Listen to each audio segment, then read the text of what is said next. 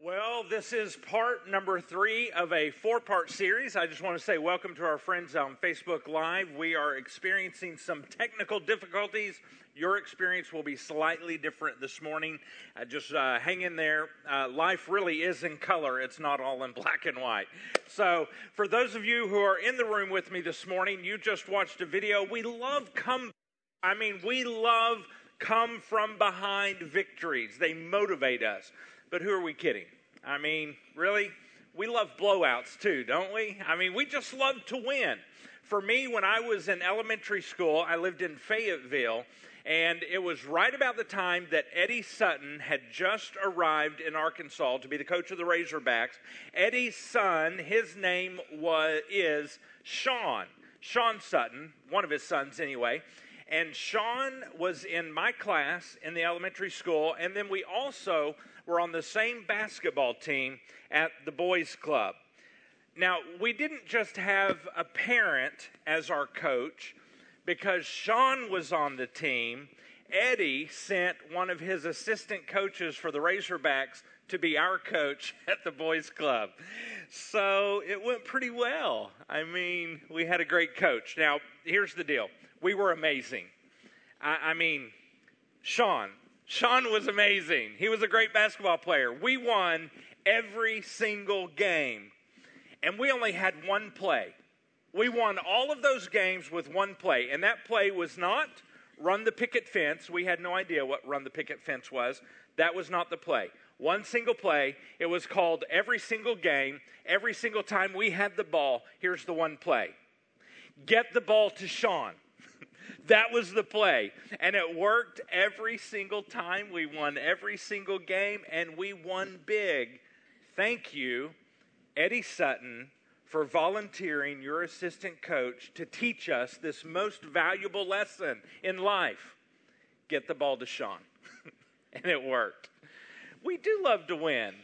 We love to win. But you know what? There is something that is really special about a come-from-behind win. There's something that is so moving. It is so inspiring. And at times, even, in athletics and sports, it can even be life-changing. We love comebacks. We love comebacks. This morning, I want to teach you something that was taught to me. When it comes to a comeback, we celebrate those. We memorialize those things. That's one of the reasons why I love the biographies in the Old Testament, because they are full of comeback, come from behind stories. It's full of them. So you have Moses, who spent his whole life in a comeback, a come from behind victory. Daniel, Shadrach, Meshach, Abednego, Jonah, David, even Jesus, they are all comeback, come from behind victory stories. And it seems like God specializes in comebacks. And God gets, and in the Bible certainly, all of the glory from the stories. I mean, when we read those stories and we see how it turns out, we are like, yes, God wins. Nobody, we may be knocked down, but nobody beats God. I get knocked down, but I get up again. You're never gonna keep me down. We love come from behind stories. They motivate us even in the Bible. But the reality is this. It doesn't always work out that way. Not everybody, when they get knocked down to the mat, not everybody gets back up. Now, enter into the ring a guy named Stephen. Let's get ready to rumble! So after Jesus died, he rose again, and he meets with his followers before he goes back to heaven. And while he's meeting with them, he starts this thing called the church and launches the church. So Jesus left, he launches the church as planned, and he says to the church, you are now the hands and feet of Jesus. Now the early church leaders, they were looking for some young talent to join them, to help them. Some Christ-following, strong men, proven character. That's what they wanted. Someone who was willing to step down and serve as opposed to someone who is wanting to step up and elevate themselves. They were looking for people to step down and serve, be servant leaders. And Stephen was one of these people chosen as a servant leader. So here in this bout, we have Stephen in this corner. And in the opposite corner, his opponent, we have, once again, these people we call the Pharisees. Now, the Pharisees, if you don't know who they were professional law keepers, professional religious people. And they never stepped down. They always were stepping up, if you know what I mean. So basically, all they did every day, the Pharisees, they would work on new ways to keep the law, and then they would point to everyone else who's not keeping the law as well as they were keeping the law. Make sense? So that's the kind of people that Stephen is in this bout with. And by the way, the Pharisees happened to hate Jesus, and they hated Christ followers. Now, they're squaring off for this event, this main event, and Stephen is the servant leader versus the Pharisees, these professional religious people. Before this bout started, Stephen had been teaching in Jerusalem. He'd teach in the synagogues, and the way he taught, he would have a debate, and he would debate someone like a Pharisee or a religious leader. It just so happened Stephen won all of his debates time and time again, and quite frankly, the Pharisees were getting sick of losing to Stephen. So they got frustrated, and they hired a couple of people to tell some lies about Stephen. And so they were like, Stephen, he's blaspheming God. We heard it. And they were saying, he said he was going to destroy the temple. Now, the Pharisees knew those were two big no-nos. The Jewish people, if they thought that Stephen was blaspheming God or that he was going to destroy the temple, the people would say, we need to get rid of Stephen. Let's kill Stephen. So they knew that they were going to sway the opinion of everyone else. That's why they did that. So they arrested Stephen, and he's kind of on trial, and he's in this Jewish court, and they give Stephen a real stern talking to, the Pharisees did. And while that's happening, this is kind of like out of a comic book sounding type experience here. While they were giving him a stern talking to, Stephen's face begins to glow. Not like glow-in-the-dark radiation, Chernobyl type glowing, no. It begins to shine as if the glory of God is reflecting off of Stephen's face, as if God himself is shining on Stephen's face. It is remarkable. That's what happens. And then they give Stephen a chance to speak. And so Stephen gives them this ultimate history lesson. He starts back almost all the way to creation, and he gives them the history of the world up to then. And he talks about Abraham and Moses all the way to Jesus. And then he's winding up here, the haymaker, and he's getting ready to cut loose. And he says it in verse 51 of chapter 7. Listen to what he says. He says, "You stubborn people. You are heathen at heart and deaf to the truth." I mean, he's getting ready to knock them out. He says, "Must you forever resist the Holy Spirit?" He says, "That's what your ancestors did, and so do you," he says. "Name one prophet your ancestors didn't persecute. They even killed the ones who predicted the coming of the righteous one, the Messiah, whom you betrayed and murdered." I mean, he's unloading on these guys. Verse 53, "You deliberately disobeyed God's law, even though you received it from the hands of angels." Wow. I mean, you know what he's doing? After I left Fayetteville, of course I didn't on my own, my parents moved. When we moved to Little Rock, when I was a kid in Little Rock, we used to put each other down. And this is the way we did it. We did "Your Mama So Fat" jokes, right? Did you ever do your Mama So Fat jokes? And "Your mama, your daddy, your greasy granny, got a big white fanny, going beep, beep, beep down Sesame Street"? Now I'm alone in that? Y'all were so much better than I was. That's what we did. This is Stephen's version of that. But it's a little more like in the first century, it was not your mama so fat jokes. It's your daddy is so uncircumcised. That's what it was like for them. But this is like what Stephen is saying to them. To these professional religious people, and they couldn't take it anymore. And so listen to what happens in verse 54. The Jewish leaders were infuriated by Stephen's accusations. They were so angry. They shook their fist at him in rage. But Stephen, full of the Holy Spirit, gazed steadily into heaven and saw the glory of God. Very possibly that's what was shining off of his face. He saw the glory of God, and he saw Jesus standing in the place of honor at God's right hand. You know what's interesting about that? When we see in the New Testament about verses about Jesus being at God's right hand, it's almost always Jesus sitting at the right hand of God. And in this moment, it's Jesus standing at the right hand of God, as if to imply Jesus knows what's taking place. And Jesus stands in this moment of recognition. This is phenomenal. And he told them, this is verse 56, look, I see the heavens opened and the Son of Man standing in the place of honor at God's right hand. And this is what happened, verse 57. Then they put their hands over their ears and they began shouting. They rushed at him and dragged him out of the city and began to stone him. Stephen, in this moment, had won yet another debate. This time, though, they rush him, they drag him outside of the city. You know why they take him outside of the city?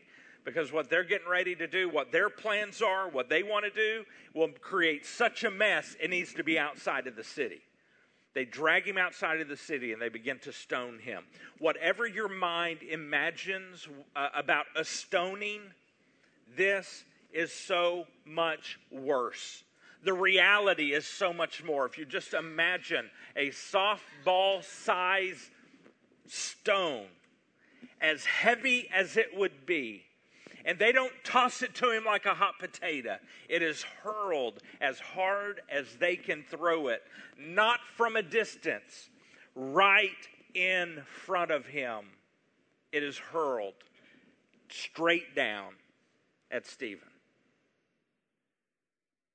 This is not supposed to happen like this. This is not how it's supposed to be. I mean, Stephen is a great guy, an amazing servant leader. It's as if Stephen is the one who volunteers to teach the bad kids Sunday school class. Stephen's the one who's tithing and giving extra to the building fund.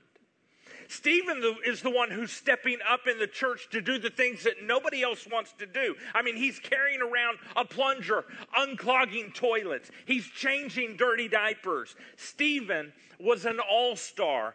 This is not supposed to happen to him. The verse goes on. It says, his accusers took off their coats and laid them at the feet of a young man named Saul. There were so many people there that they had to have a coat check. Someone to hang on to their coats while they took care of business. Stephen, then in all of this anger and violence, Stephen prays something. And it sounds very familiar when you listen to these words. It sounds very much like the prayer that Jesus prayed before he died. Here it goes in verse 59. As they stoned him, Stephen prayed, Lord Jesus, receive my spirit. Now we're reading this and we're like, oh, I know. Maybe God is going to just wait for just this right moment and this is it and God's going to rescue him. It's a come from behind win and everyone's going to be like, yay, God did it. But it goes on, verse 60. Stephen fell to his knees shouting, Lord, don't charge them with this sin. And we're reading this and we're like, okay. So maybe maybe God's just waiting to show off. I mean, when Stephen is really down for the count, and I mean like it's really, really down, maybe then it's going to be the ultimate come from behind victory. And so Luke, as he's writing this, he finishes off the paragraph, and here's what he says. And with that, he died. So maybe as we're reading this, we're thinking, maybe this is bigger than we even thought. Perhaps God is going to breathe life back into Stephen, and he's going to stand up live, living once again. And then everyone who was looking would know that God's people win every time. But Stephen didn't stand. Instead, his blood poured out of his wounds, from the wounds on his head where his skull was crushed from the softball-sized rocks hurled directly at him. And his heart stopped beating once the last bit of blood drained from his body. And Stephen did not stand back up. Stephen died. And he stayed dead. His lifeless body was crushed. He was dead. It was hopeless. What do we do when we completely and absolutely lose? I believe that we can understand on a very tiny scale. Because on this very tiny scale, we have lost at times as well. Maybe for you it was a relationship with a friend, and they said they don't want to be your friend anymore. Knockout, no comeback. Perhaps your finances were ruined. It's all over. No come from behind win. Maybe your wife took the kids and she left. Knockout, you're done. Maybe a child of yours took off and they never looked back. KO. It's finished. The person you were dating, perhaps, they said that they are done with you. It's finished. It's over. Your husband decided that he wanted to sleep with someone from work, not you. You're KO'd. No comeback. Your doctor said there's not much more they can do. Or you got fired from work. What do we do with that?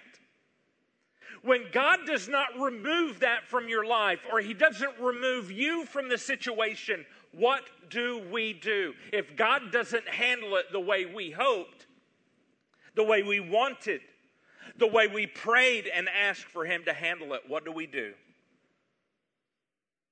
Well, I know when we read the rest of this story in the book of Acts that started here with Stephen, I think we can have some hope. Stephen was dead, and he was buried, and it was over. The good news is, soon after that, it got much worse for everybody who was left.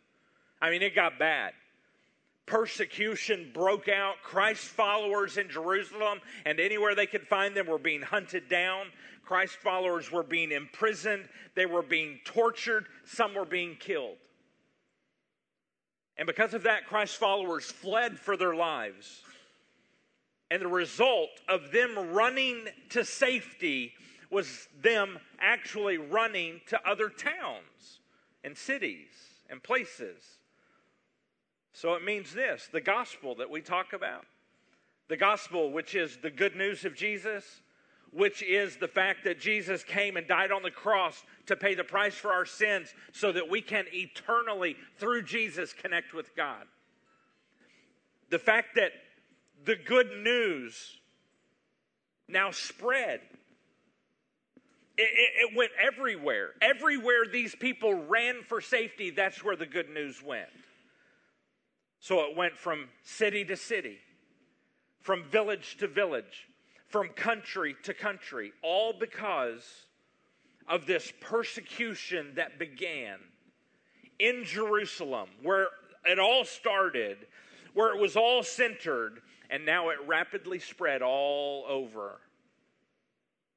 So, now, enter into the ring the lead persecutor of Christ's followers. His name is Saul. You recognize the name because we just read it. Saul was the coat check guy.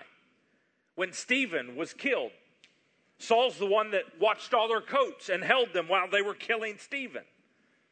So Saul saw all of this happen. And now Saul himself was leading the charge in seeing Christians tortured and some killed and imprisoned.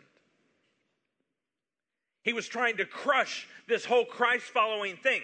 But every time he tried to crush it, it grew more.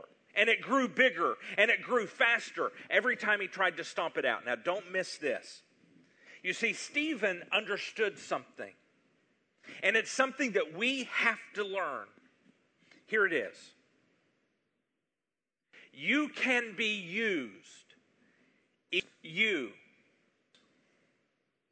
God can still use you, even if you lose.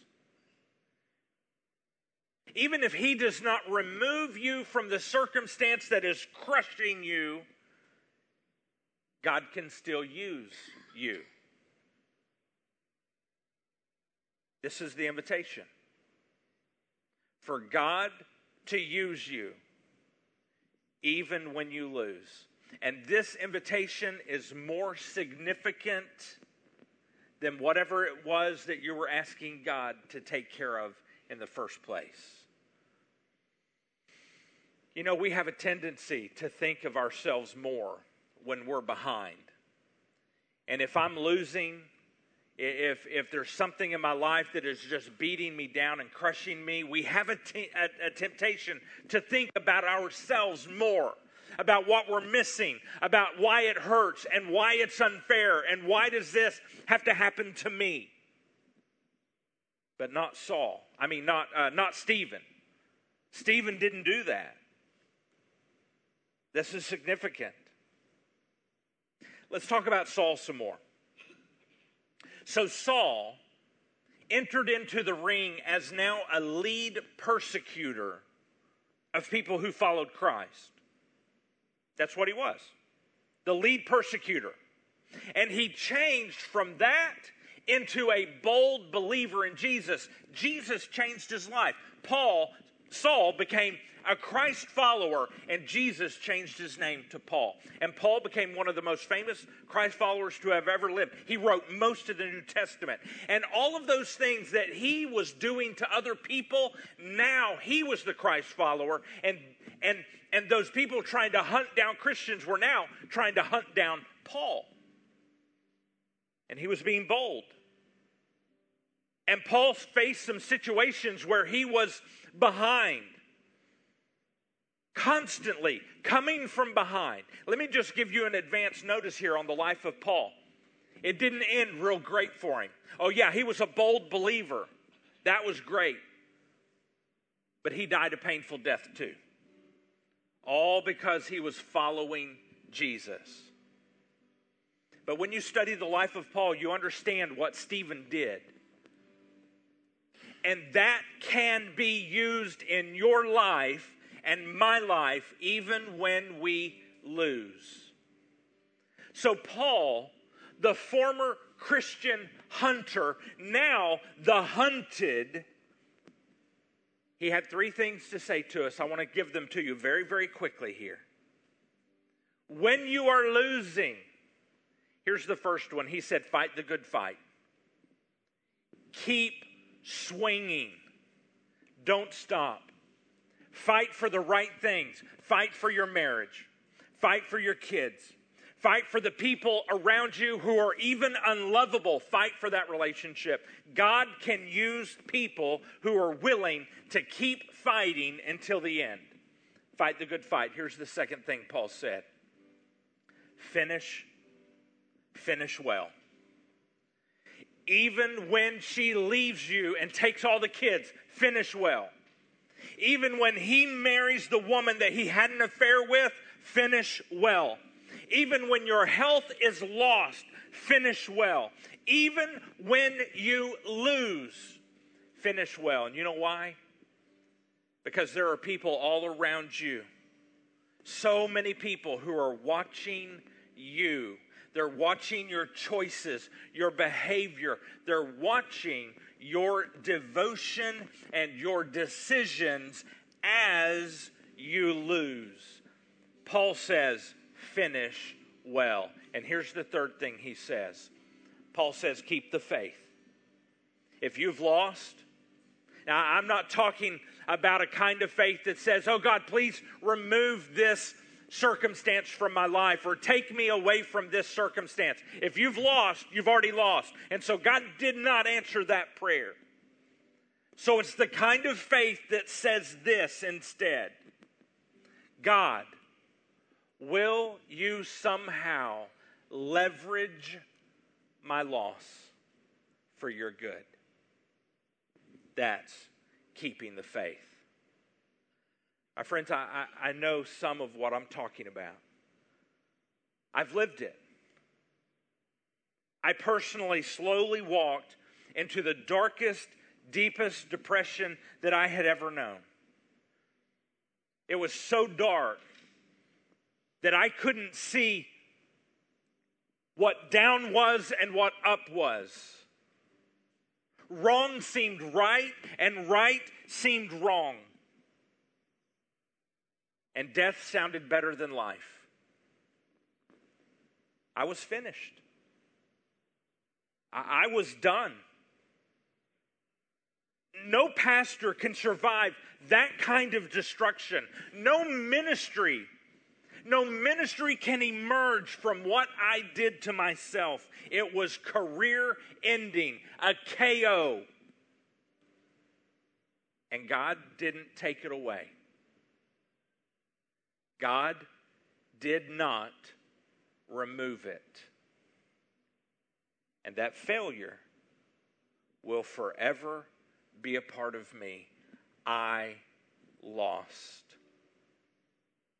And in God's grace and in God's mercy, He chose to use it even though He didn't remove it. And how do I know this?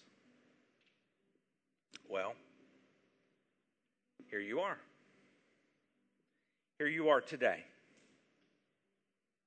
Here you are today making a difference in Stuttgart. Here you are today making a difference in Hazen and DeWitt and England and Humanoke and Umphrey and DeVal's Bluff and Elmira and Wabaseka and Clarendon and Carlisle. And some of you this morning on Facebook Live, some of you from Malvern and Benton and Northwest Arkansas and Heber Springs and Virginia and many other places. How do I know that God can use it? Here you are, making a difference, even though some of you have lost as well. Here you are. Here you are. All of you. Stuttgart Harvest Church, here you are. And God is using you to see addictions abandoned, to see lives restored, to see relationships healed, all because He is using you to see people connected to Him eternally. What do we do when we lose? Perhaps we start by just asking God to use it when He doesn't remove it. And my friends, some of you feel like you're losing right now. And you need to know that you can be used even if what you're going through is not removed. And I want to encourage you today, right now, with me, to tell God you want Him to use it. I'm going to ask you, as the band makes their way to the front, pray with me right now. Let's address our Heavenly Father right here in this room, and those of you on Facebook Live, let's pray. Heavenly Father, some days just feel too hard. We're losing in this life, and we thought that we were going to win this time. God, we're fighting fear and worry and stress and depression. But today, Father, we want to learn to thank you in the midst of it all.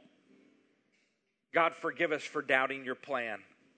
Forgive us for thinking that we know a better way. Father, you are trustworthy even when we lose. You are Lord over every situation, no matter, God, what it is.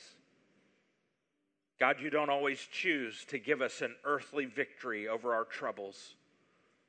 And in those times, Father, we know that you will never waste our grief. You will never waste our pain. And we ask you to use all of these things, God, for good in some way. The very thing, God, that we ask you to remove may be possibly the very thing you're going to use to shape us and use to shape others in our lives. God, you are the expert at bringing good things out of bad. And we thank you that your ways are higher than ours and that your thoughts are bigger than our thoughts. And we lay it all down at your feet, every burden, every care, believing that this is the safest, best place for those burdens to be. We love you, Lord. We need your fresh grace. Father, may we be able to say to evil, what you intended to harm me, God has used it for good, the saving of many lives. And it's in the powerful name of Jesus we pray these things. Amen.